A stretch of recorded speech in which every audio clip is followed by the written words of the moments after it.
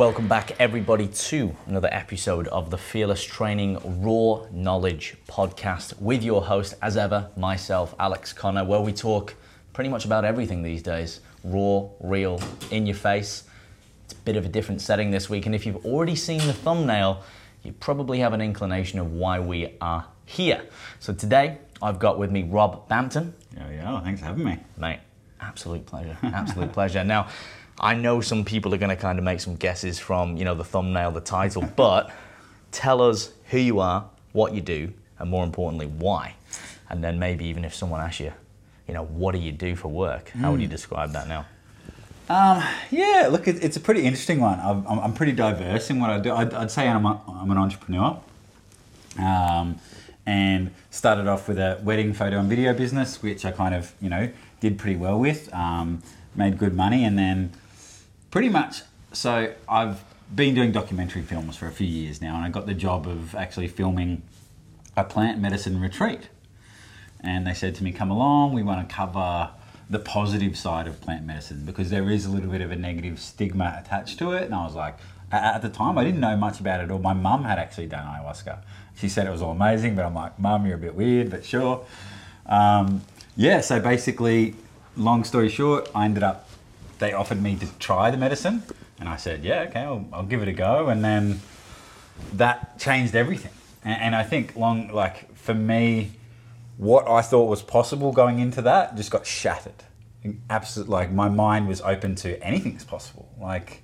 So it just allowed me to dream bigger. It amplified the things that are in my life, and I almost got to see what was important. Yeah. And then that's taken me down a path of online courses, sex coaching, OnlyFans. So. Awesome, dude. But before we digress into a lot of those other avenues, because there's so many of the things I want to talk to you about today, it's incredibly thought-provoking topics. A lot of people have sort of misconceptions about psychedelics. I know it's something that I've read up on over the past years. I've not tried any as yet. I'm getting curious. I do think, again, it's not what you do, it's how you do it. Yeah. With that, with those experiences, and I guess maybe if you even want for some of the audience to kind of summarize what a psychedelic is, I know a lot of people will know, but there'll be a few people that might be getting that confused with different drugs. Maybe just summarize what that is, the type that you did, which you mentioned before, but also the effect, and then how that changed you, whether it was the thought process, because I think this is the really juicy bit, right? Because often people go, I can have a bad experience or a bad trip. But again, it depends on the dosage, the environment, the intention we were talking before the podcast. Yeah. So maybe let's sort of tear through that first, because that'll kind of set the tone for the rest of the podcast. You've definitely nailed it as far as the intention and the setting. So I was lucky I did it the proper way. I did it with a shaman, and you could imagine I think it was like a 13-day retreat. So they set you up to be in the right mindset. Yeah. Because that's as important. So this, I remember this exact moment, right? You climb up onto this stage and they've got a big net behind you. And you've got I got to the top, and I'm so used to being a typical male. When I've got a bit of fear, I'll just push through it and I'll just jump, I'll fall backwards into the net. I'll push myself through and I got up the top, and the lady that ran said, stop, feel the fear and surrender to it. So it wasn't me pushing through that barrier and just getting it over and done with. It was actually feeling it, breathing it in, and surrendering to it, and then falling back. And then when it came to doing the psychedelics, I had that exact same feeling, and I felt fine because I'd experienced it, breathed into it, and then, it went down a path. And that was with ayahuasca. And on this retreat, we actually do a few. We did Kambo, which is a frog. Right. And it's like pretty much they burn it into your skin. Interesting. And the purpose of that, and the reason we do it first, is it's a flush. It flushes your body out. Is this where you get like the purging? Does it come from? A lot of them you're purging, but yes, there is a fair bit of it in Kambo. So it cleanses out your body so that when you go into ayahuasca, which is like Kambo, you can do over an hour, and it's kind of just a cleansing. You will probably purge a lot. And then ayahuasca is like a minimum 6-hour journey. And for me, that experience was I went somewhere else. It's the first time I've ever gone somewhere else. And like I'd always watch those sort of TV series and stuff where there's like alternate realities, and I've always thought it was bullshit. But once you've been somewhere else, you're like, oh, I know how they came up with that storyline. Because for me, it felt like I lived 50 years, like genuinely every moment of 50 years, but in another timeline. It was like another Rob in another timeline. That's the only way to explain it. Yeah. And when I came out of it, I was like, that world is more real than this world for a little while. I was like, how is that not real? I couldn't believe that wasn't real. That's how, I guess, life, like the experience is. Like the most vivid dream. Oh, yeah, crazy. But the times 10, because I think we can all relate, you've had the dream, you wake up and you, depending on how the dream went, you sort of go, oh, bugger, that wasn't real, or shit, I'm glad that wasn't real, depending on, again, the outcome. But what's fascinating to me is what people recall, like yourself, when they go through these experiences, and there seems to be, a bit of a common theme where people say, it's hard to describe, it's hard to, unless you've done it, but it almost, you're somewhere else. You're somewhere else. People often say that they speak to different beings, and everything again is vivid, is more real than life. You mentioned there you felt like you went into the future. Is that were you in like a third person perspective, seeing yourself living your life, or were you 50 years from now, but the same age? Like, can you maybe describe that a bit more? So it was more probably like me in the exact same person, but living another life, but probably from like 20 to 50 sort of thing, you know what I mean? I lived that whole period, but it's almost like if I had my life again, it could be different, right? I'm with you. Yeah. I'm going to use an analogy because I like vampires. Yeah. It's almost as if you've lived a longer period of time, but you've not aged like physiologically. Yeah. But you've done it from a mental perspective. So you have all of this foresight and this wisdom and this sort of, I guess, patience and perspective, if you will. Is that kind of along the same lines? Yeah, exactly. And so, but for me, the whole purpose of that journey was a self-love thing. And I know this is a bit deeper, but for me... This is good. No, it's good though. Yeah, and like, so I had 2 kids and I had a wife, and like, it was like, I remember the moment holding her hand at birth, like so clearly. And what it actually did was, the outcome of that first journey was, I realized that the level of love you have for yourself is the level of love that you can give to others. And that version of me had so much more love to give because he loved himself more. That's why he had enough love for a family. And it was just like, it just made like so much sense after that. You know what I mean? But before that, I just didn't really get it. I thought, you'd talk about self-love and stuff like that, but actually feeling a lot of these things is the different, embodying. Like, I've done a lot of Tony Robbins and I knew all the right things, but when you've actually felt it, it's completely different. It makes a lot of sense. What was the protagonist then for you to actually go and seek this out? Was it a part of self-love and self-discovery? Or was it a negative or a positive experience? Or was it just something that you were going to do, go overseas and have this experience? Well, I got paid to do it. It was work. So it just came to me. I see. Yeah. And it wasn't anything that you go, oh yeah, I wanted to do that. Was it just like, oh, it's just another job, let's do it? No, it was definitely perfect timing. It was one of those things where if it was a year earlier, I wouldn't have been keen. But it was just at the perfect time in my life where I'm like, yeah, all right, I'm ready for that, Yeah. And then to take it a step further, a few days later, I did 5-MeO DMT, which is the strongest psychedelic in the world. Right. It's basically normal DMT. This is 10 times stronger than normal DMT. How do they discern or create that? Yep. So 5-MeO DMT is from a toad in Mexico, and they actually squeeze this gland on the side of it, and they get its little kind of pus out, and they dry it out, and that is 5-MeO DMT. And how do you consume it? So you smoke it. Right. That's the traditional way. In a pipe or a joint? Pipe. Right. Yep. Yeah. And just, describe that for us then. So there's actually a video of me doing it, but... okay. Yeah, and you see me do it, and I just go limp, completely limp, and I just fall to the ground. And for me, it looks really scary. I can give you the footage if you want. Yeah. But it looks really scary. I just screamed for a good 5 or 6 minutes, just screamed like I was dying. Wow. And for me, that was... I'd also had experience of filming other people do it, and it scared the shit out of me because it looks full on. And so that was the fear in me. Yeah. And the best way to describe what happened, so when I originally did it, I was like, yeah, I want to be on the earth, but I was like, oh, there's ants everywhere. I don't really want to be on the ants. And when I came out of it, I was like, oh, I am an ant. Like, you know, and the ants were crawling on me, and I was like, this is so cool. Doesn't matter. Yeah. You know, it was just like very much an ego death for me. It was like surrendering to that. There was a moment where I stopped screaming and I just started smiling and felt the sun on me. And it was almost like that, you know, you hear people, again, talk about, you know, we're all one sort of stuff, and I never got it. But once I had that moment where I was like, all this stuff that I'm making a big deal, it really isn't that big of a deal, like, you know. So, yeah, that was my first experience in Nepal doing plant medicine. That does actually resonate a lot, I think, because like you said, it's one thing understanding a concept, but it's another thing to really internalize and apply it, you know, and we're all guilty of that, myself included. And I think this is where that curiosity comes from. There seems to be this knowledge and foresight and this positive experience, again, doing it in the right environment, that comes from this experience where I feel it would be almost a dishonor or a disservice not to perhaps, you know, go through this, because I feel like it could complement one's life.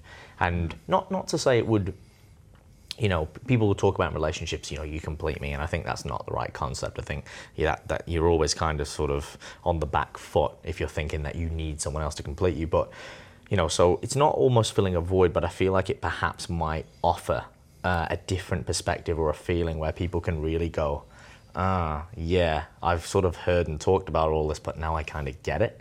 Yeah. That seems to be a common theme, again, where people have gone to this and gone, I've got wisdom. So the people seem a bit more relaxed, a bit more at peace. Yeah. They're sort of just like, they know a joke that no one else is getting. Yeah, yes. And I've seen people do that, like, of course, how did I not? You know, so it's almost like like a lot of people can zoom out and look at their life and see it from a normal perspective rather than your conditioning or your beliefs about yourself. You can look at it and go, oh, you know, like, why am I sabotaging myself, or that's a limiting belief, or, you know, you just kind of get that. Yeah. Yeah, it's powerful. Yeah. It seems it just like takes away all the minutiae and all of the, maybe the conscious brain, so you can just actually focus on what's important. Okay. When you said you'd taken it, you were screaming, and then you felt, you know, you started smiling. Can you recall what you were visualizing through those moments? Not really. Or is it all very just so intense? Can you recall anything in that experience? Yeah, well, I mean, watching the video I couldn't watch it through. Yeah, watching yourself, yeah. Yeah, just watching me, I look in so much pain. And it's more just that, I think that's what it was, like things that I held negatively within myself, I was holding it, and it was like, let it go, just let it go, you know what I mean? Like, and there's definitely a moment where I just kind of, like it was like my ego died, and I was like, that's the best way to explain it, an ego death. It makes a lot of sense, actually, Rob. It makes a lot of sense. Yeah, no, I think a lot of people could benefit from that, and they probably have a lot more peace and serenity in their life, as well as clarity too, which I think is hard because we just get caught up in, like you said, this one of the many things is ego, isn't it?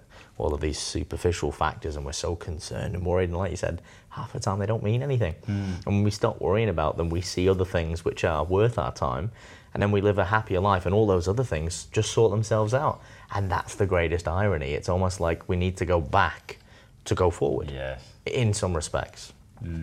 So now let's talk about how that's led to where you are today and what you're doing, which seems to be now the talk of the town, OnlyFans. Yeah, so from there, like a month later, we went to Mexico. Same crew, all new guests, and they gave me the opportunity again. I didn't do Cambo and 5-MeO this time. I just did ayahuasca. Right.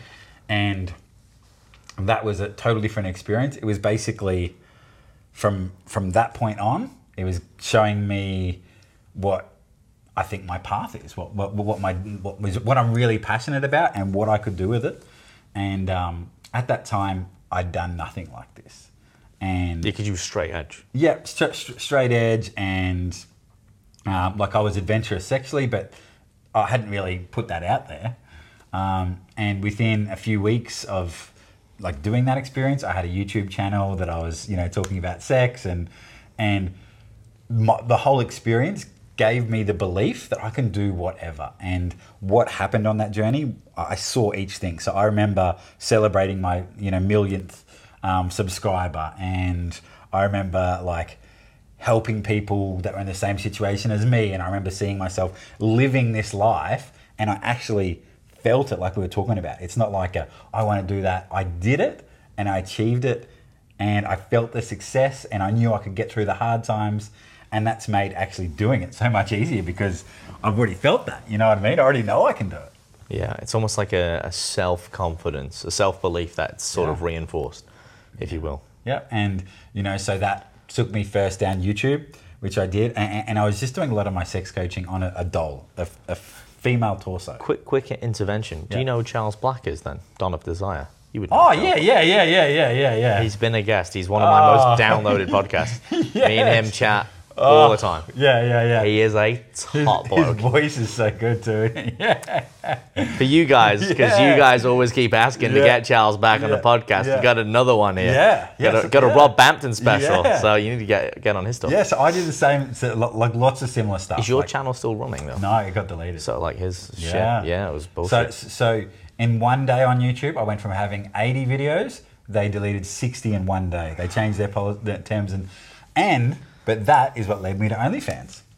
I was going to say, it's almost as if YouTube were going, yeah, we can't do this medium here, but there will be another pipeline for this. Well, yeah, I mean, it was just pretty much, they were like, I had videos taken down that was just me talking about sex. It's a bit rough. Yeah. I do know a few people actually who in a similar boat where they're not explicitly talking about that thing, they're just talking about life, but just very raw, and even they had to leave. Yeah. But it was almost like, because they had it's successful channels as well. I think when you're getting so much monetization and exposure, I think, oh no, you can't have that. Yeah. Anyway, sorry. Continue. So, but that was the positive out of it. I was like, right, I can't do my stuff on YouTube anymore. My girlfriend at the time was like, why don't you do them on me? And like your demonstrations on me. I was like, all right. So we made a Pornhub, and actually Pornhub was before OnlyFans. Right. So, and it was just tutorials. So we did like all the how-to stuff. We did like sex positions. We did like our top 10 sex positions, but we'd actually show you how to get into them, how to do them. And some of my videos on Pornhub now still have over 10 million views. I was just going to say, how did that go? Because it's almost like it's not porn as someone would necessarily search it.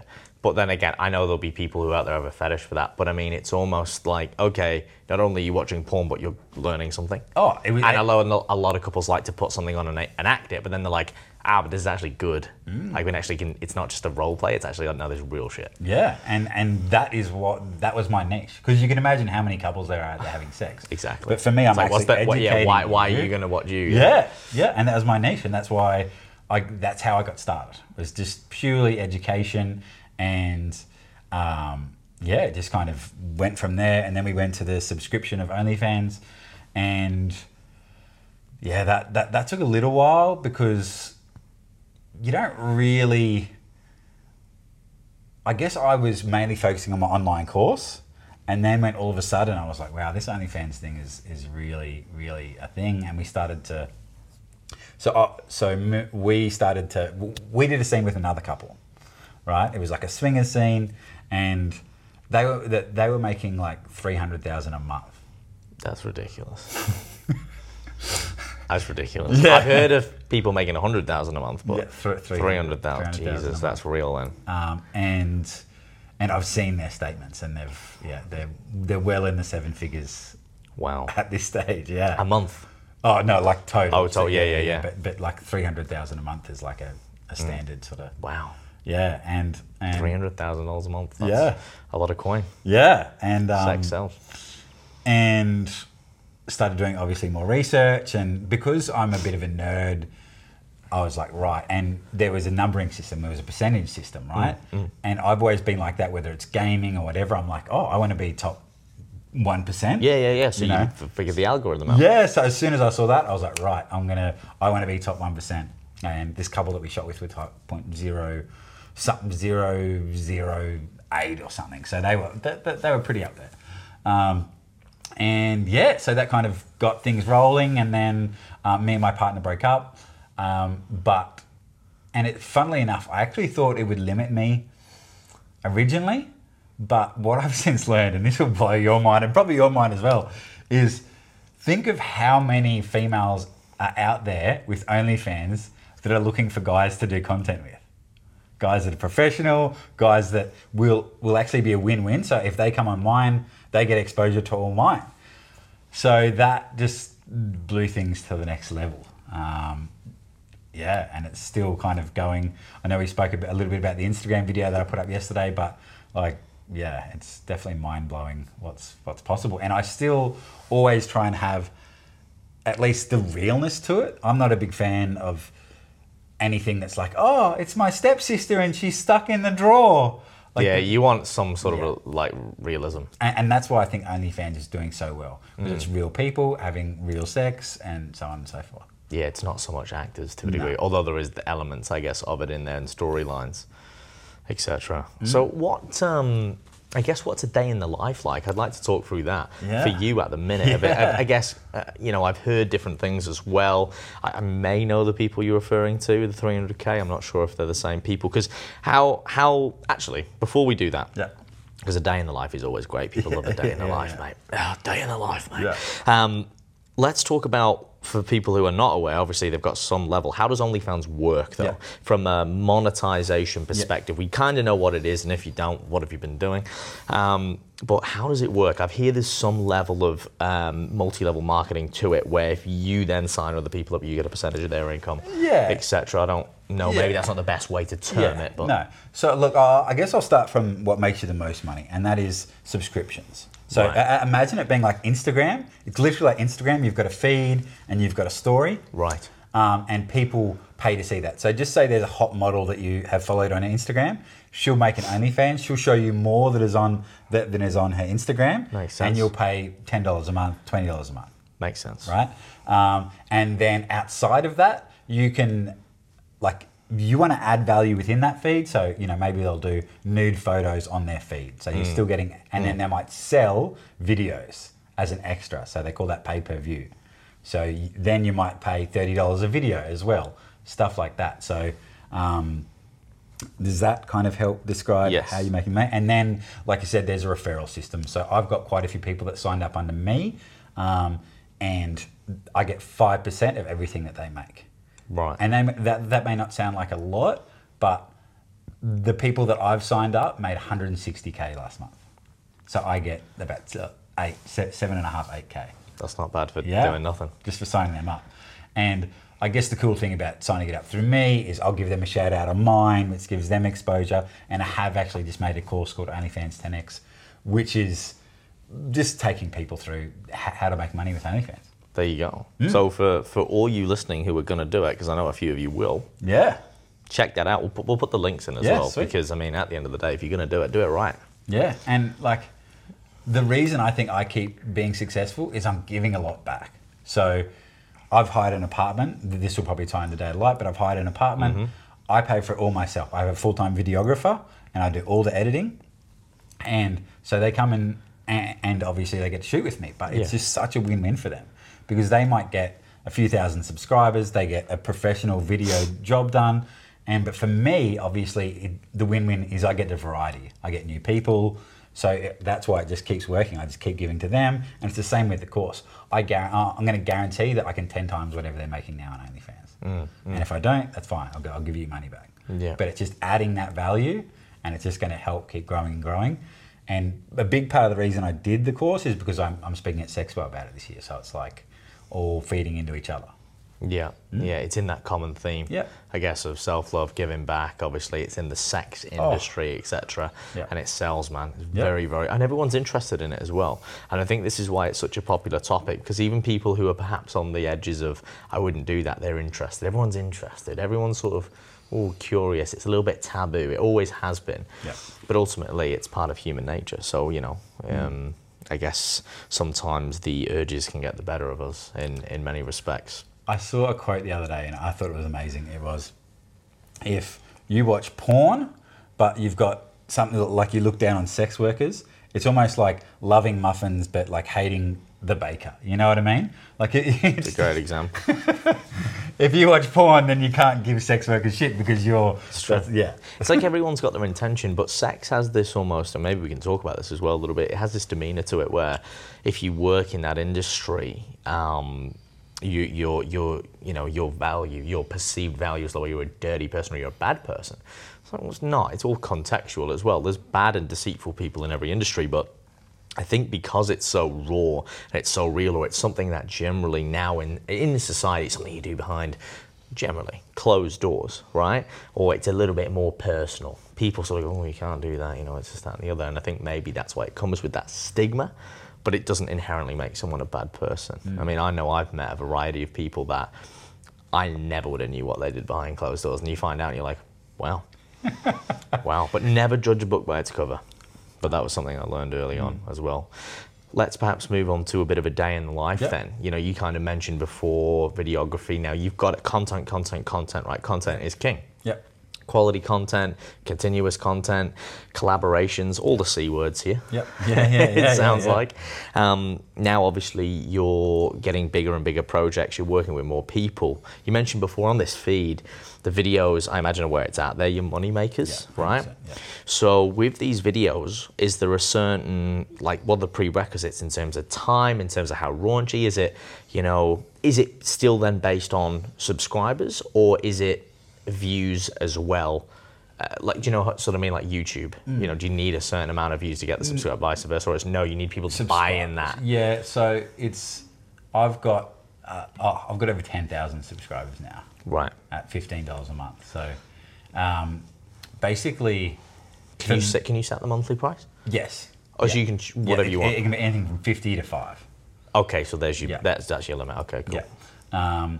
And like I said, variety. So day in the life would be, I've been in this apartment 3 days and I've done 11 scenes in 3 days, 11 different scenes. Right, how long do they cap the scenes? Complete varying, whatever. Some of them might be like a quick 5 minute, and then we've done we did a 5-some that probably would have been 40, 50 minutes. Right. Yeah. There you go. It's a full-on scene. So let's go. What are the softest things that'll make you the money versus the hardest things that'll make you the money? So I'm definitely at the harder end. I'll be straight with that. There's so Pun many... intended. Yeah, I'm definitely at that harder end. See, my own thing is I've been in the swingers world, and I've always loved that group sort of thing. And we kind of spoke about it a little bit before. It's almost like I'm just vlogging my life now, and I'm doing it on camera. Yeah, fair enough. And the amount of, honestly, you have no idea how many couples and people have said to me, watching you and the way you talk about it has made it, we've now tried it and we're loving it, and, stuff like that. Especially if you think about it in the way that I encourage people to, and that's just you do it together, and most people have those desires deep down. So why not just be able to explore them together? And for a lot of people, being seen in their desire and it being okay is such a big thing. You know what I mean? If someone accepts you for that, you just want to love them even more. And, so I definitely put it in that way. And I get lots of people saying to me, oh, how do you... I want to have a threesome with my girlfriend and another girl. How do I do that? And I say, well, have a threesome with another guy first, to show that it's not you just trying to have sex with other women, and that you're trying to explore together and try things differently. And then she'll go, oh, okay, yeah, right. And then, that's the best way to get you that. But yeah, so I'll jump back to day in the life. So yesterday, for example, we had 2 pretty well-known people that came. One of them's worked for Brazzers in America, proper legit porn star. And came in, we discussed what scene, there was 5 of us, what scene do we want to do first? Okay, let's do girl and girl first. Do you write this out? Do you type it out? Just have a chat, go for it? Yeah. Cool. And it's always good in that scenario to let girls go first, because it naturally warms up the guys being able to just view, and then... Gets the blood flowing to the right places. Yeah. And, but even then, so it's still real. We try and it's not Yeah, it's not too scripted, like you said. Yeah. And But I'm always thinking about different things to shoot as well. Like, how do I start? Like, we did one where we started off in the pool, so it's at least building a bit of tension naturally, but also it's not just like starting on a bed, you know, whatever. So yeah, we do that. And then I even, this is actually a cool one. I've got a POV helmet, so I put it on, it's got a camera that comes down and it sits there, so I can still use my hands, but I have the camera in the perfect position. Oh. So for the fivesome, So it's like you're there. Yeah, exactly. So for everyone that watches this video, they're going to feel like they're in the fivesome because I was wearing it the whole time. So I was like looking there, you know. It was like, getting all the shots in. Yeah, and you can see my hands and yeah. So that's like just trying to be different. Ready Player One. Yeah. And because I have a videography background, I've shot snowboard films and all sorts of stuff. I'm always thinking, what can I do that's different? Yeah, how can you shoot it for a better experience for the viewer? Yep. Because the more, I guess, in some ways, the more realistic it is, the more people can relate, and the more they're going to want to subscribe and watch this. Yeah, and I think as far as like why I've been successful on OnlyFans, you've hit the nail on the head. I'm a guy, so there's a hot girl way of doing OnlyFans, and I don't recommend doing it that way at all because there's also a little bit of ego in it. It's like, I'm not selling that for anything less than $50, you know, la la la. But for me, I'm thinking about it as a guy. I'm like, if I pay $20 for this, am I going to go, yes, that was awesome, and buy another one? Yeah. You know what I mean? That's how I'm evaluating things, and I'm trying to add enough value so that they resubscribe for the next month, because that's important, right? Keeping them resubscribing. So I've always looked at it from a guy's perspective, whereas, you know, I guess a lot of hot girls that are on there, they don't really have that advantage. Makes sense. And I think this is probably a good segue then. So people are sat there now, they're going, you beauty, I can make some money here for doing what I want to do. What advice would you give to someone who's thinking about starting OnlyFans, who, you know, actually wants to take it seriously, and perhaps the pros and the cons and things to weigh up before they actually enter in this? Because I think, like many things in life, whether it's crypto seems to be really popular at the minute, you know, going to work for your mate who's apparently a billionaire can, you know, whatever it is, multi-level marketing, there's fucking all of them out there, Isogenics, whatever it is. And now there's this, there's always something. But again, it comes down to what I have found for experience. You've got to actually enjoy something. You've got to have passion for it. I mean, you can make a lot of money, you can make a lot of success doing many, many things. There's a million ways to make $1 million, but I have found where success comes with alignment with who you are, your passions, and what you like. Because when it does get hard, and it will, because there is effort in this, and I think that's what a lot of people don't consider. They just go, oh, that sounds good. That sounds good. But I'm like, yeah, but you've got to do it. And then when you're in it, what is it like? What are the drawbacks? So I guess maybe give the people some foresight to give them more clarity and perspective. It's a full-time job, 100%. If you want to take it seriously, I mean, you can dabble in it for a while and see if you enjoy it. Like you said, really important that you actually enjoy it. Yes. I know some escorts that went over to doing OnlyFans and they didn't enjoy sex. So they're not going to do very well because they're not like that kind of, you know, it's just for money and blah, blah. I think it is important you enjoy it and that you have a niche. That is probably my number one tip. You can't just do it. You've got to have some sort of niche. For me, I'm lucky. I have the sex coaching and I have the group stuff. So I've got a pretty unique niche. And so many people that are out there, they don't have a niche. So whether it's foot fetish or, you know, there is honestly a niche for everything. There's a girl that dresses in a cat outfit and there's like... No, I can see that. You well, know, I think you could just literally go on, well, you do your niche. I think that'd be the best thing, whatever like you're into, whatever fetish you're into. But also you could just search it up. Yeah. And you could even use the SEO on that to go, that's a really popular niche or something similar to it. But again, I think it comes down to what you enjoy yourself. Yeah. Because you're always more likely to gravitate towards that. Yeah, 100%. And you know it. Yeah. Yes. And ironically, talking about SEO, this is a whole nother side thing, but just quickly, the second biggest search term in that world is BBW. Do you know what that is? No, not BBW. Big boned woman. Right. Oh, right. Massive. Jesus, that's a new acronym. Yeah. Big boned woman. Yeah. People like the fake girls. Second biggest search term. Damn. Milkshake brings all the boys to the yard. Yeah. So like, it doesn't really matter. Like, I'm not super ripped or anything, and I think that's also worked well for me because I'm just a normal guy, and so a lot of guys can see them doing what I'm doing. On that, actually. So, and I think this is what Aaron was saying as well, who's a friend, guys, and who you'll see in many videos training with me for people who follow the IG. But he said you can't get a lot of good guys to do it. It seems to, which is uncanny because the guys are always like, yeah, I'll come round, I'll sort her out. But apparently you can't get good guys. There's one guy apparently doing it at the minute. He's got a mask on or something. I don't know. Someone have told me about it. Yeah. But is that a true reality? It's honestly unbelievable. Like, it is the dream, right? But so many guys, but I think they're worried about stage. Like I also talk a lot about erectile control, dysfunction. I talk about all that sort of stuff because I've been lucky enough to have a pretty good relationship with that. But it is something that, so I think a lot of guys get camera shy. Because I think with other guys in the room as well, or actually, pressure on, or like it's just it is actually really it's a challenge, and it's more here than anything. Oh, it must be. Yeah, it must be, because we all go, oh, we could do that, but then when the camera's on, the lights are flashing, it's like it's showtime. You're like, and there's 3 people looking at you. So last night in this very hotel. No, the night before in this very room, he sat on this that very couch. I'm getting off the camera. No, I'm not. I'm just checking that the camera's still running. Yeah, we're good. There we go. We're good. Yeah, no, carry on. So I thought I was wondering what that stain was. I'm joking for the viewers. It's not. There's not. No. So I put a call out and I said, look, I'm looking for a guy. Got a scene in mind, and spoke to him and said, yep, this is the scene. Yep. It's with three girls.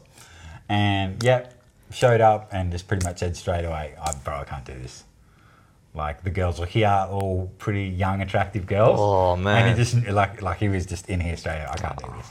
And give him some DMT. And it's so common, especially in the swingers world and stuff like that. But the only way you get better at it is putting yourself in that situation before. I think it's exposure, isn't it? It's like a lot of things. I use the gym for an example. People get really fearful.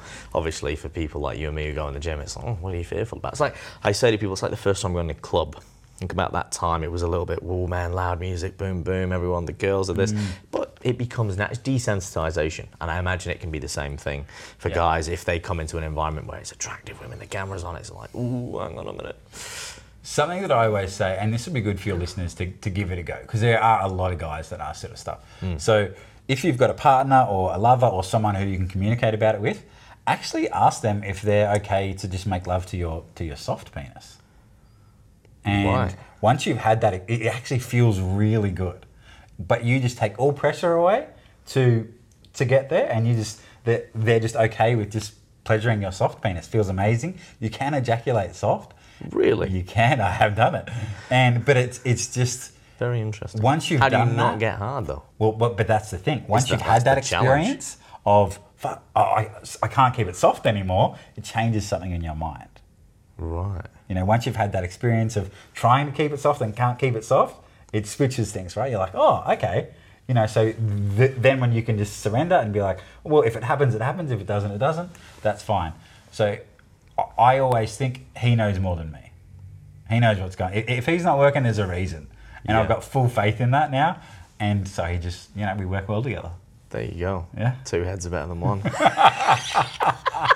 That's great. I want to talk as well a little bit, because I know the audience will really benefit from this. It's something I'm wildly fascinated about, hence why I had Charles Black on the podcast. I've had Kezia Noble as well. I don't know if you know her. She's a dating expert for men in the UK. Lovely woman, phenomenal advice. Really, really raw and real stuff.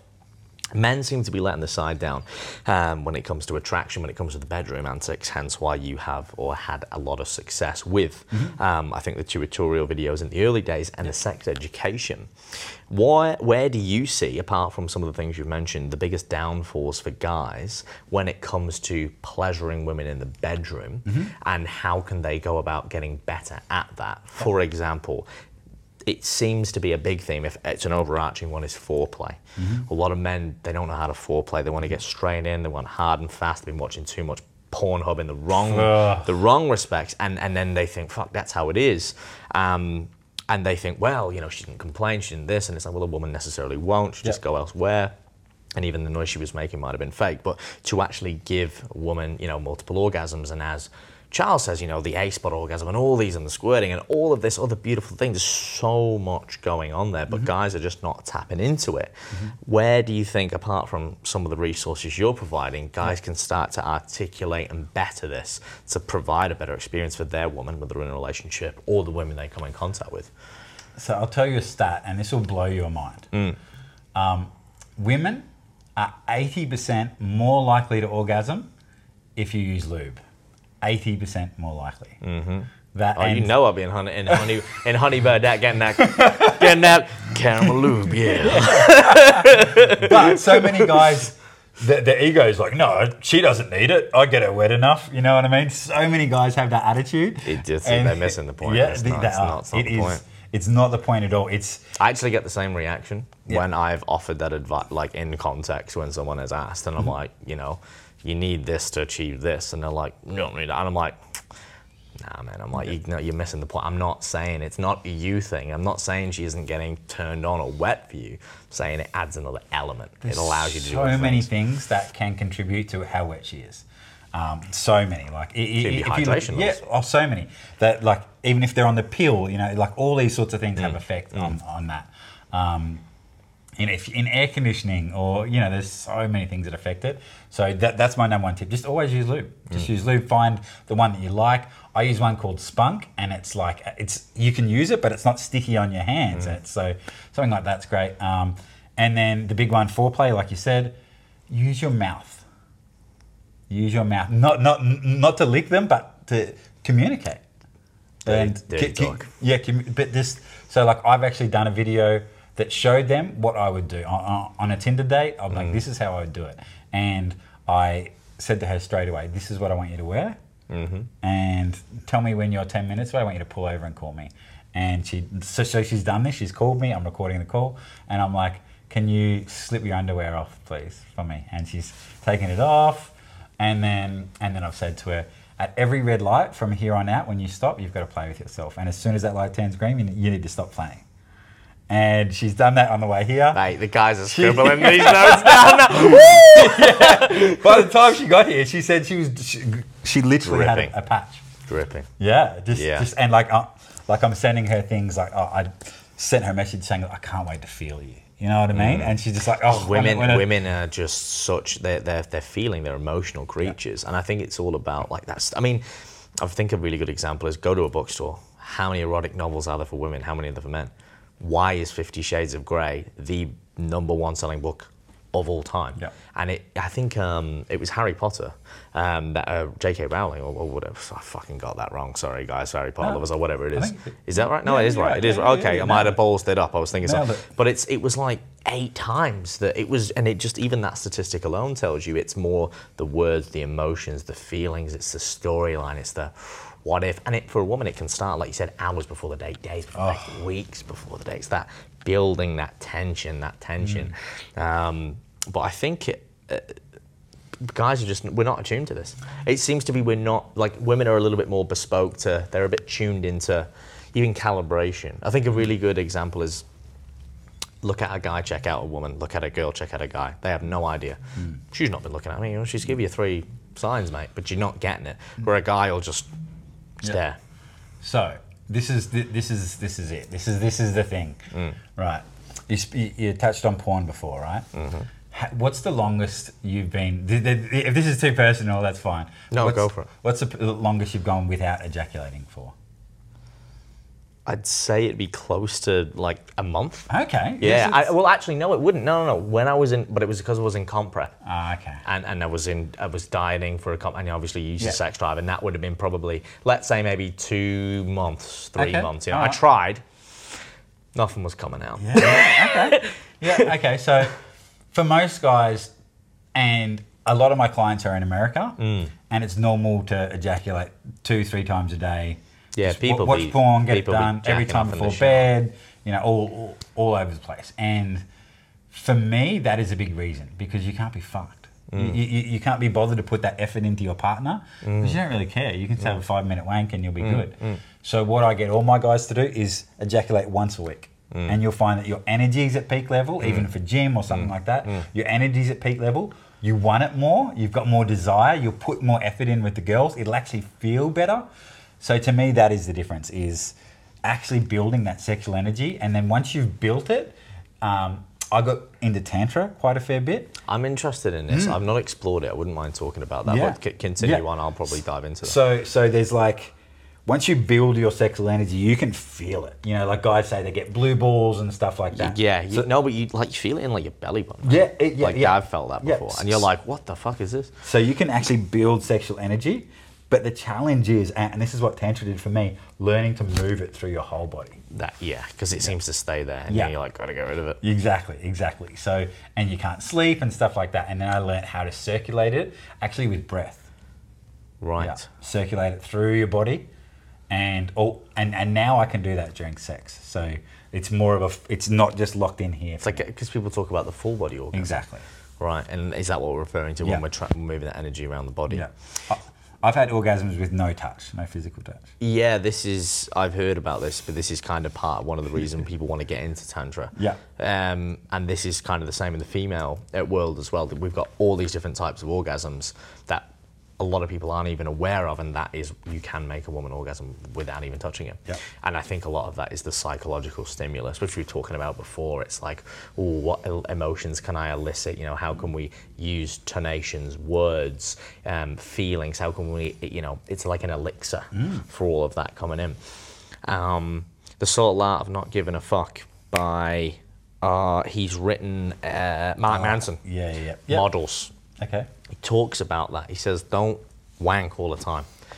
Because one, like you said, you're lazy, you're not going to be hungry for it, but you lose this clarity and you lose the sensitization because you're always, going at it really hard or whatever it is you're doing. And then you sort of lose that ability when you're with a woman for it to, like you said, feel good, or even sometimes to even ejaculate anyway, because you're just so desensitized to doing it yourself. And then the other thing is, if you're watching extreme porn and you're just having average sex at home, it's going to be nothing. Yeah. If you're watching, this crazy, choking, anal or whatever, and you're just, it gets like, So that's the other thing that bad porn is representing, that's normal. Because most people end up going more and more and more extreme to get that same high, right? So what I do is I've got a course called Men's Multiple Orgasm Challenge, and it actually takes you through, kind of weans you off porn, and it gets you to, we take masturbate and we call it self-pleasure, which is what we call it in the tantric world. And you change it from how you do it to change things up. Maybe, and this will sound weird, okay, but like touch the rest of your body, So kind of have a little bit of foreplay with yourself. Breathe, make some noise, maybe start it in the bath, start with your left hand, or even just in a different position. So many guys masturbate in the exact same position, and you know what I mean? With the same sock. Yeah. I'm joking. but then they just want to do the same position with their partner. So start with yourself. This is a good key Change point. it up, slow it down even, make it a bit more of an experience. Then once you've done that, you can take that in with a lover. It's that analogy of like, hey, let's watch Jurassic Park tonight. And you go, yeah, great, cool. And you say, let's watch Jurassic Park tomorrow night. And you're like, well, we kind of say, I know what happens. Okay, maybe. And it's the same thing. And guys, like the girls know, he's like, he's going to do this. And he's going to do that. And then he's going to do that. Yeah. And it's like, really? That's so predictable. Yeah.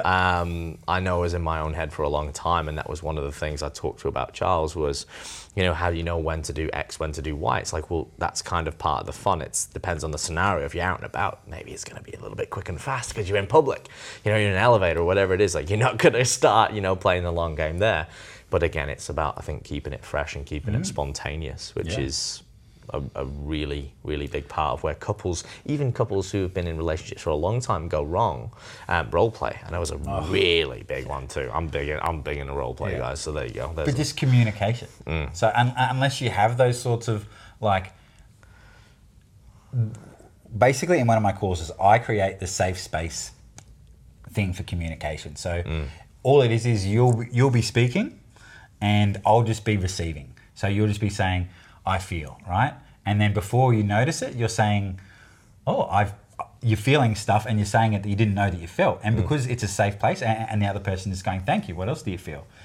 and then you can go, I'd love to experience, or something like that. And before you know it, you're like talking about these things that you'd love to experience, or I'd love to, and I've had so many couples that have done it that have been like, oh, we ended up doing this that we spoke about. And until you start talking about that stuff, if you just pretend, oh, no, our sex life is good, la, la, la. Just explore, communicate about it. Yeah, you got to verbalize it because you got to make it real, don't you? And like you said, a lot of people go, "Oh, yeah, it's good." It's a bit. Maybe it's a bit. I think it's an old school mentality, perhaps. Yeah, it is. I don't think always, because I know that if we keep going back and depending on the cultural aspect of it, like you look at Tantra, I think more the Eastern world is a little bit more in touch with that. You look at the Eastern medicines, everything's a bit more aromatherapy. We look at massage, all of those. I guess.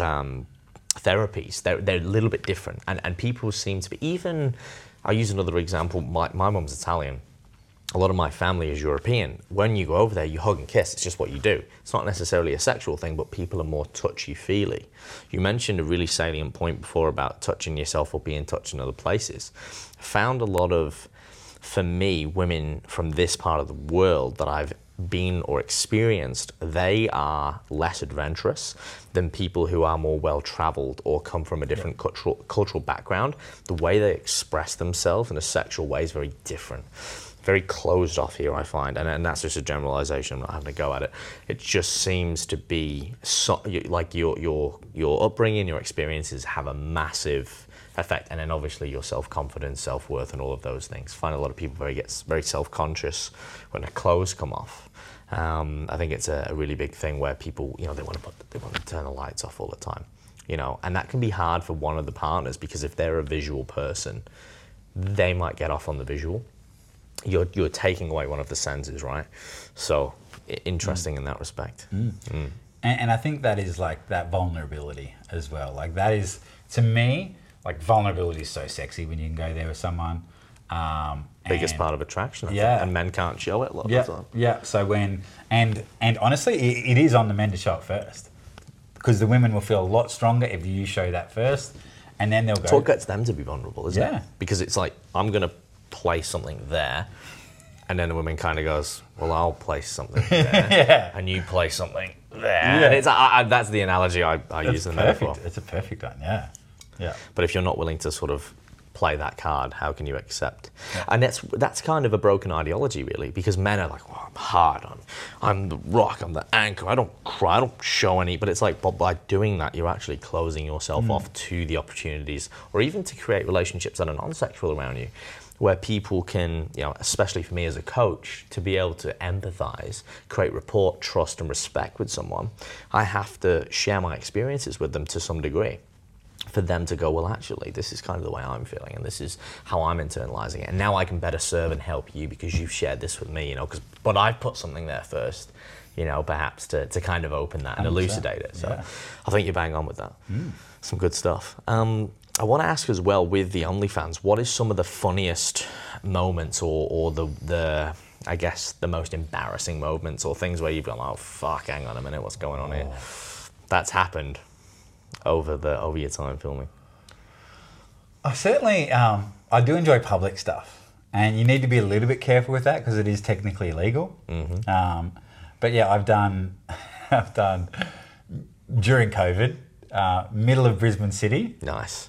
That could have been the perfect time, wasn't it? Yeah, Less people. Well, there wasn't, but there was people walking past and some stopping and just watching. And I love squirting, and it wasn't planned until afterwards. But we did the scene, and then we came back up and we're looking at it, and literally we did it up against the wall, and there was a fire hydrant on the other side of the wall that had like a, water, beware of water, and I'm making a squirt on the other side of this wall, and the sign is perfectly there, and there's like this guy stopping, and it was just like, it was definitely a pretty out there experience. That would have been funny. The viewers would have been like, is that real, or is that Yeah, because squirting's one of those things that it's been normal to me for a long time. Yeah, maybe let's nip that in the bud. There's a lot of people who think, and there's a lot of women who think that it's impossible. It's like you like the tongue twister thing, like the genetic ability to twist your tongue. That people think it's a squirting thing, like you either can or you can't. Everyone can. Speak to that. Please speak to that. I have, because I would like you to really slay that myth as well. Yeah, I honestly have a 99% strike rate. and pretty decent. and I've done it a lot. And okay, so if you can't do it, there's a few keys, right? Generally, it's because the girl is holding, like storing their core. They're just tightening up Because they think they're going to piss, right? 100%. That's the feeling. So the first way to combat that is legs up. You try and flex when your legs are up. It's very hard. So I get legs right up, and it helps them to, well, they don't have a choice. They relax. Yeah. And then the other thing, if they can't do it that way, I'll get them to stand. And it's just, I think just gravity helps, and the legs, you know, it's a lot harder to kind of contract. And yeah, so it's just like, but it's just a come to me motion. So these two are towards the bum hole, and these two are just pulling back to yourself. And it's just literally So hitting. for people on YouTube, you need to watch this on YouTube, guys. Yeah. So for people listening, jump over to YouTube if you're not, because you need to see the visuals. Yeah. But yeah, and again, in the tantric world, for some women that just do it, it's just like, it's a different type of orgasm. But if you can learn to circulate that energy, and like I've seen, like that's where you literally see the girls that like are shaking from. Yeah, that yeah. also seems to be from experience like an A-spot orgasm too, where you can kind of stay on that level where, you know, obviously with the G-spot it gets a bit sensitive and whatnot, and you kind of got to move away from it, the clitoris, etc. But the A-spot, you can really just keep building, and I think again lube is a key thing there. Yep. But I mean, you might disagree. Oh, look, it's just one of those things. Once a woman can circulate that energy as well, like it's just, yeah, they can have, like They just can't stop it. Yeah. It's just about getting that sexual energy flowing. And I think, like, for a lot of guys listening out there as well, it's good to understand that women are sexual creatures, and they leave us for dead. Yeah. So don't think that women don't like sex. If you believe that, you know nothing about women. They were designed for it. Yeah. Literally. And when you make it safe for them. Yeah. So a lot of times when I do the squirting, I don't do it. You're not necessarily putting pressure on the woman to say, I actually used to get paid for it. So I've been paid for it. And think about it this way. If you're a man and you're 40 years old and you've never ejaculated, how much tension you'd have in you, You're going to be a bit pent up about it. Yeah, no wonder they're pissed off when their husband doesn't take out the rubbish or whatever. So once you can release that valve, like I've literally had people like screaming and crying, and it's literally like it's been stored for so long. So think about it like that. So I'd often do it like not on a, like I'm not trying to have sex with them after. I'm literally just doing it to honor their body and to help them have a release, because it literally is a release. So yeah, I've done it that way, and that kind of, I think, for a lot of women it would be. Though it's like a lot of women who have never actually had an orgasm, or a proper one they don't know, or perhaps an internal orgasm. It's more just clitoral all the time. It can be like, holy shit. Yeah. And then that can kind of set aside a whole new set of emotions, and depending on the relationship status, etc. So sounds like you're paying it forward, my friend, in many respects. Yeah. So what now for the future? What going forward with yourself, with OnlyFans, with your sexual mastery courses, if that's what we want to call it, other endeavors in photography and media, videography? I think just go bigger. Like we have touched on, I definitely want to change what porn is. That's one of my big things. I want to make the new generation not just think that they just walk in and, you know, jackhammer girls, and that it's, you know, all of that stuff. That's what I love about OnlyFans, is it's changing what porn is. It's changing what guys, you know, see. And for a kid, I know for me, that's how I learned about sex. Was, you know, I saw that sort of stuff, and it is definitely the wrong message. So that's definitely something that I'm enjoying doing that. But also, I think just keep going bigger and keep helping other people. Like we're talking about the referrals. There's a girl that I know, she's earned $23 at an Irish pub just down there for 8 years. She made $12,000 in her first month on OnlyFans, quit her job. She's like, you know what I mean? It's literally changing lives. So just helping more people like that, and yeah, who knows? Yeah, and I think that's probably one of the best parts about it, or the thing that I respect, is the education. If you're going in that route with it, you know, I think just there's like an industry we talked about before, it depends on the intention behind it. You know, if you're just like, I just want to make $1, it's like, okay, well, again, there's other things, but are you passionate about that? Or are you just someone whose, you know, love language is physical touch? And if it is, and that's the way you can make money and you love it, and you're not, you know, and you're, if anything, giving pleasure and giving love and receiving it, then more power to you.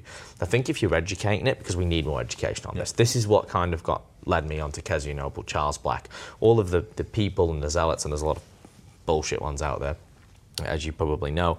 But, you know, there's just so much misinformation. It's like the fitness industry, but obviously a lot more taboo, where we need people to bring more education about what is real, what is actual, rather than, yeah, guys are watching Pornhub or the traditional porn and thinking that's how that's how we're meant to make love to women, or that's how we're meant to have sex with women, and it couldn't be further from the truth.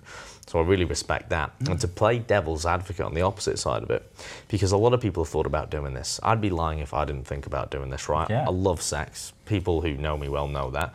You know, I'm a good-looking fella. There's money to be made there, right? Yeah.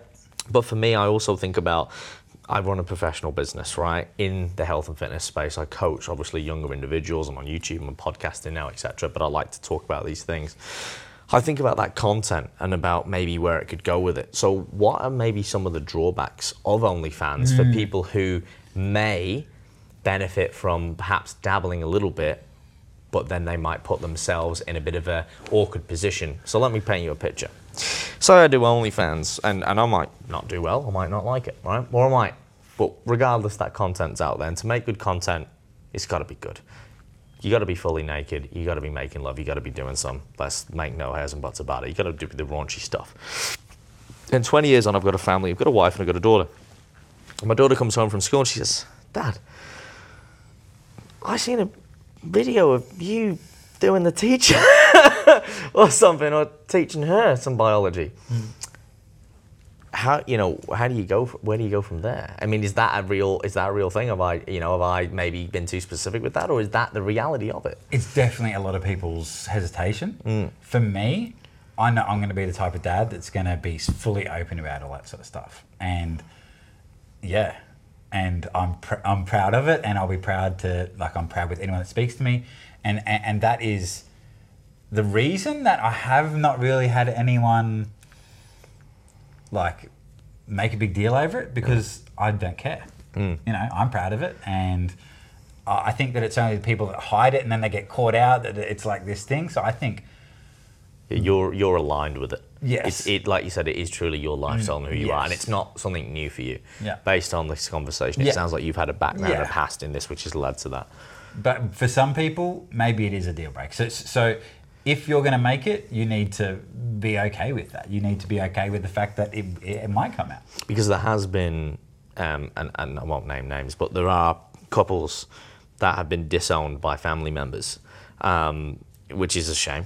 But, you know, I mean, from a professional perspective, I can understand how it was linked to a business and whatnot. You know who I'm talking about. Yeah. But, you know, I guess it depends on the person. You know, it depends on what your personal situation is, and if you maybe have to protect other people. Maybe that's a good way to phrase it.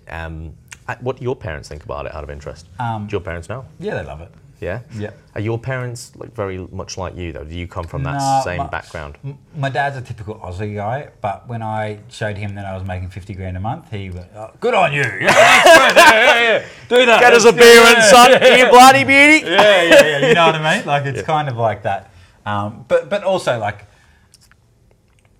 it really wouldn't worry me if they weren't. I don't know. And, like, as far as friends go, if friends aren't willing to support you, they're probably not really that much of your friend. This is true. You know, this is true. They're probably not my people if they're going to judge me for that. And your mum, she's cool with it. She Yeah. doesn't weird her out or anything. No, my mum's like, like I said, she did ayahuasca. She's so out there. She's asked me for advice, and So she's like fucking all loving Meet the Fockers, doing the sexual tantric massage. The waves come in, the waves go out. Yeah, that's it. Awesome. Yeah, so she's fully supportive. She's like real curious about it, and super supportive. But also, I've been pretty open, like fair enough. So when I was 19, I was polyamorous. So I had 2 girlfriends when I was 19. So I bought 2 girlfriends for Christmas, so they got to know about me pretty young. That's probably worth noting as well. The polyamory seemed a couple of years ago here. It seemed like a bit of a theme. Like people were trying out. Like now in 2021, you can more than ever be who you want to be. Yeah. You know, I can't keep up, and this is no disrespect, but gay, lesbians, you know, people are taking it too far. They're associated with lampshades. I don't think that's quite right. But you know, again, whoever you want to be and whatever you want to do, more power to you. The polyamory, that's a very interesting topic. Obviously, Hugh Hefner was kind of one of the icons of that. Yep. I don't know if you're familiar with Neil Strauss, but listening to his work, you know, he was someone who was a journalist who went into that pickup community. And he learned all about this pickup, and he'd written a couple of books after that, where he was trying to discover polyamory because he couldn't hold a relationship together, and it went back to this enmeshment in his relationship with his mum when he was younger, and all of this other stuff that went on. But even just the intricacies of polyamory is actually it's not easy. Maybe could you speak to that a little bit, because I think it's an incredibly interesting topic, and I don't think people maybe quite understand. I think it's that sounds cool, I'll be that because it's awesome, I get to be multiple chicks. I think that's the guy perspective, the initial, but there's more to managing and even maintaining a healthy polyamorous, because anyone can walk around with two girls, but to actually have a loving relationship, I think that's different. Yeah, and it really comes back to knowing you, like the human needs and love languages and stuff like that. And it's just basically being able to identify and communicate what I'm feeling for you. Am I feeling your human needs? And if not, you know, can we find someone else who can, you know, we can work together to do that. So it's honestly a lot of communication. Like you need to really have communication on point and not take offense to things, really be open to that conversation. It can be a beautiful thing. I've seen it work really well, but it is normally that you've got the polar opposite sort of thing. You'd have, you know, if it's two guys, you'd kind of have a manly guy who chops down the trees, and then a guy that likes keeping the kitchen tidy and, you know, stuff like that. Or with two girls, you'd have, you know, the different styles within that work well together. Like you wouldn't want to have two of the same girlfriends because it would just be too hard. They'd have the same needs, and you'd have, you know, you couldn't fill their cup enough. So it's almost like finding a way, okay, two of us can't fill each other's cups. Can the three of us work together to fill each other's cups? So that's kind of, I guess, a way to think about that. I've had two polyamorous relationships. The first one, I was young, and I didn't really have any heartbreak or any jealousy in me, and they were best friends, so it worked so well. It really worked well.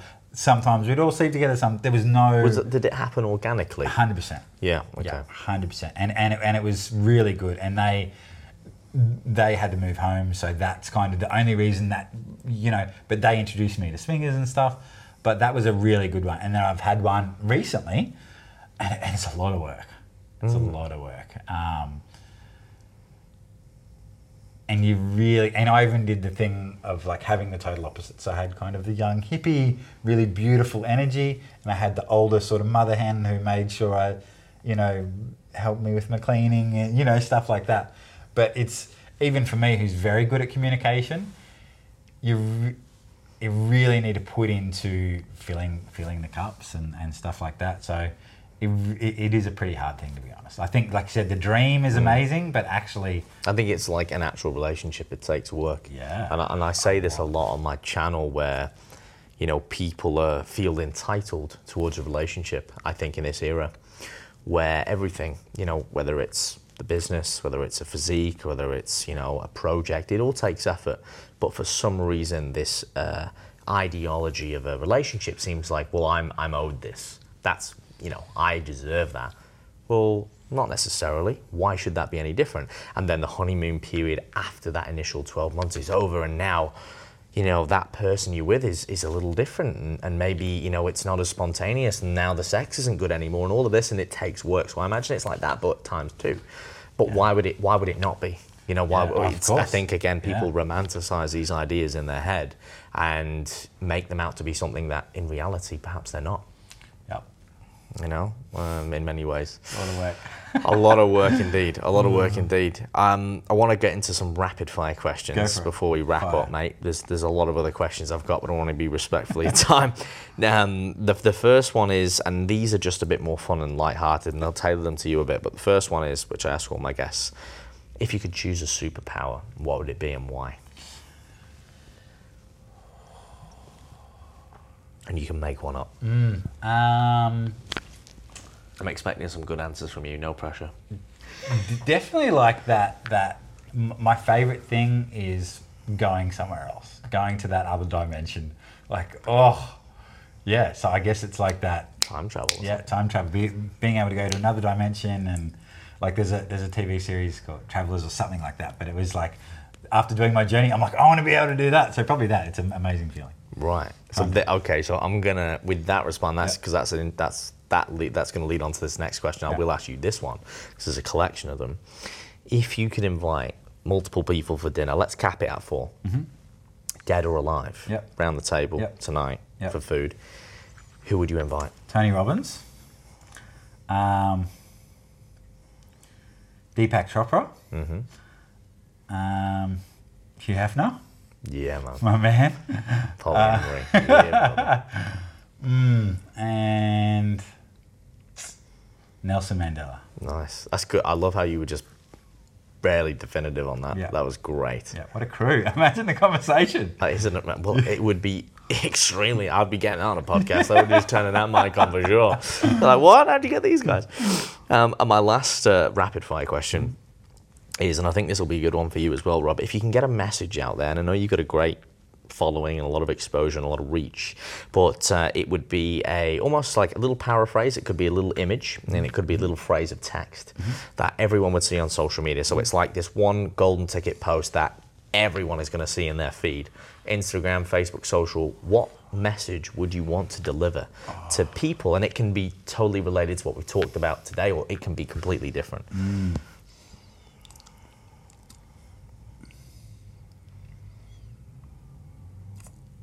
I'm going to go a little bit corny, but I really believe it, is you can have it all. That's something I say all the time. Of course I can have it all. I don't have to choose one or the other. I can have it all. You can have it all. So definitely. And if you can dream it, you can achieve it. Like that sort of like, you can have it all. It's a great message. Yeah, resonates with me, my friend. I'm a very optimistic person. So many people are too scared to dream big. Like dream big. Like imagine being Obama.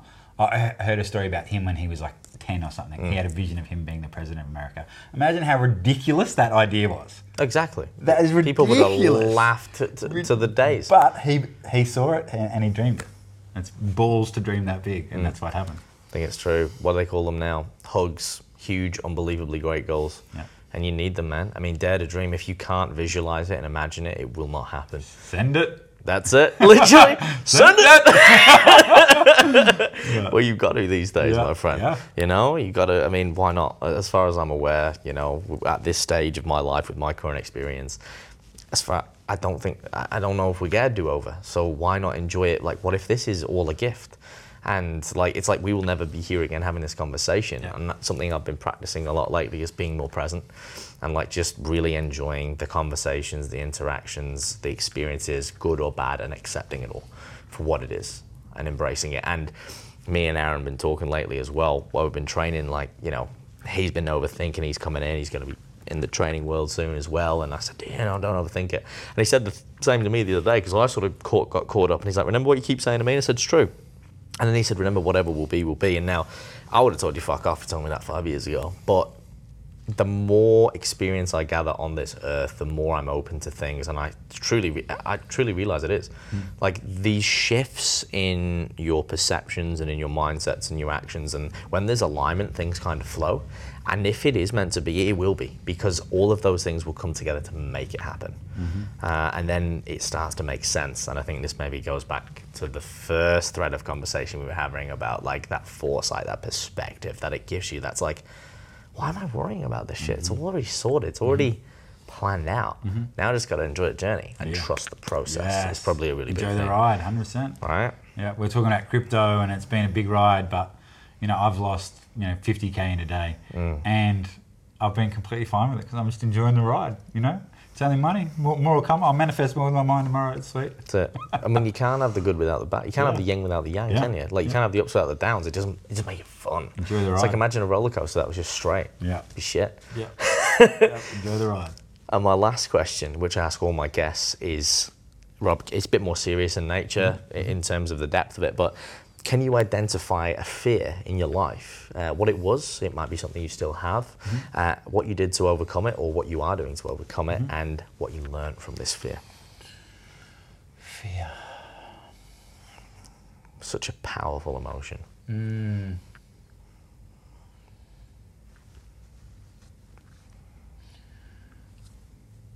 Something that comes to mind is in ayahuasca, a word kept coming to me, integrity. And there was things that I'd done that were out of integrity. And I knew exactly, as soon as that word came in, a memory came in, right? And I'd really been kicking myself for that, for doing something that was out of integrity. And I hadn't forgiven myself. And through that process, I forgave myself for what I'd done. And it also made me go, from now on, I'm doing things from integrity. I'm not just going to check in with my dick or with, I'm going to go head, heart and dick and let's make a decision together. Is this in integrity? So that was a big shift for me, and definitely something that, like, I think I had that part of me that I didn't accept. Probably that predator was a part of me I didn't accept, and I kind of shoved him away, and then it'd come out like in a bad way. So that was probably the fear of, like, the predator would come out. And once I accepted that fear and I learned how to use his energy and his passion in my everyday life, it completely shifted things. So probably that. Rather than pushing that fear, that predator down, embrace him, use him as your passion, and yeah. There you go. Right, I think that's an incredibly little cliffhanger, yeah, or a convenient way to round out what's been a very, very wide array and interesting conversation, my friend. We've touched based on flaccid penises, OnlyFans, ayahuasca, and a lot of lube. So I mean, if you're not all lubed up after this one, guys, I don't know what you will be. Rob, I really appreciate your time. Good brother. Thank you for sharing. Thank you for sharing it openly. I really appreciate it. I know the listeners are going to really love this one. People always love talking about this topic and just people being real and raw. Yeah. For people who want to find out more, we mentioned a lot of links, a lot of things, with your coaching, obviously your OnlyFans and videography. Yeah. Where can people reach out, Folly? Where's the best place to go? They're all in one. I'll give it. It's my link tree. I think it's just link Perfect. tree sexual mastery. But Easy. I'll give it to you. Easy. Everything's there. Perfect. Awesome. Perfect. Thanks, brother. I appreciate it, man. And guys, I will put that link in the show notes below. Whether you're watching on YouTube, you're joining us here now, or you're listening in the car, or wherever you are on iTunes, Spotify, or any of your favorite media platforms. And I will say, guys, I appreciate all the new subscribers. Make sure as well, if you're watching this video and you're not subscribed, hit that subscribe button, hit the bell icon for weekly videos. Really appreciate it. Like, comment, tell us, what did you like? What do you want to hear from Rob? Have you got any questions for us? Drop them in the comments below. We really appreciate it. Make sure you share this with someone like you. Share it around, because someone like you is going to want to listen to this, and it helps the channel grow. And for those of you who are listening on iTunes or Spotify, please, if it is safe to do so, guys, leave a rating and a review. It really, really helps the channel grow. I really appreciate it. And of course, until next time, stay fearless. Yeah.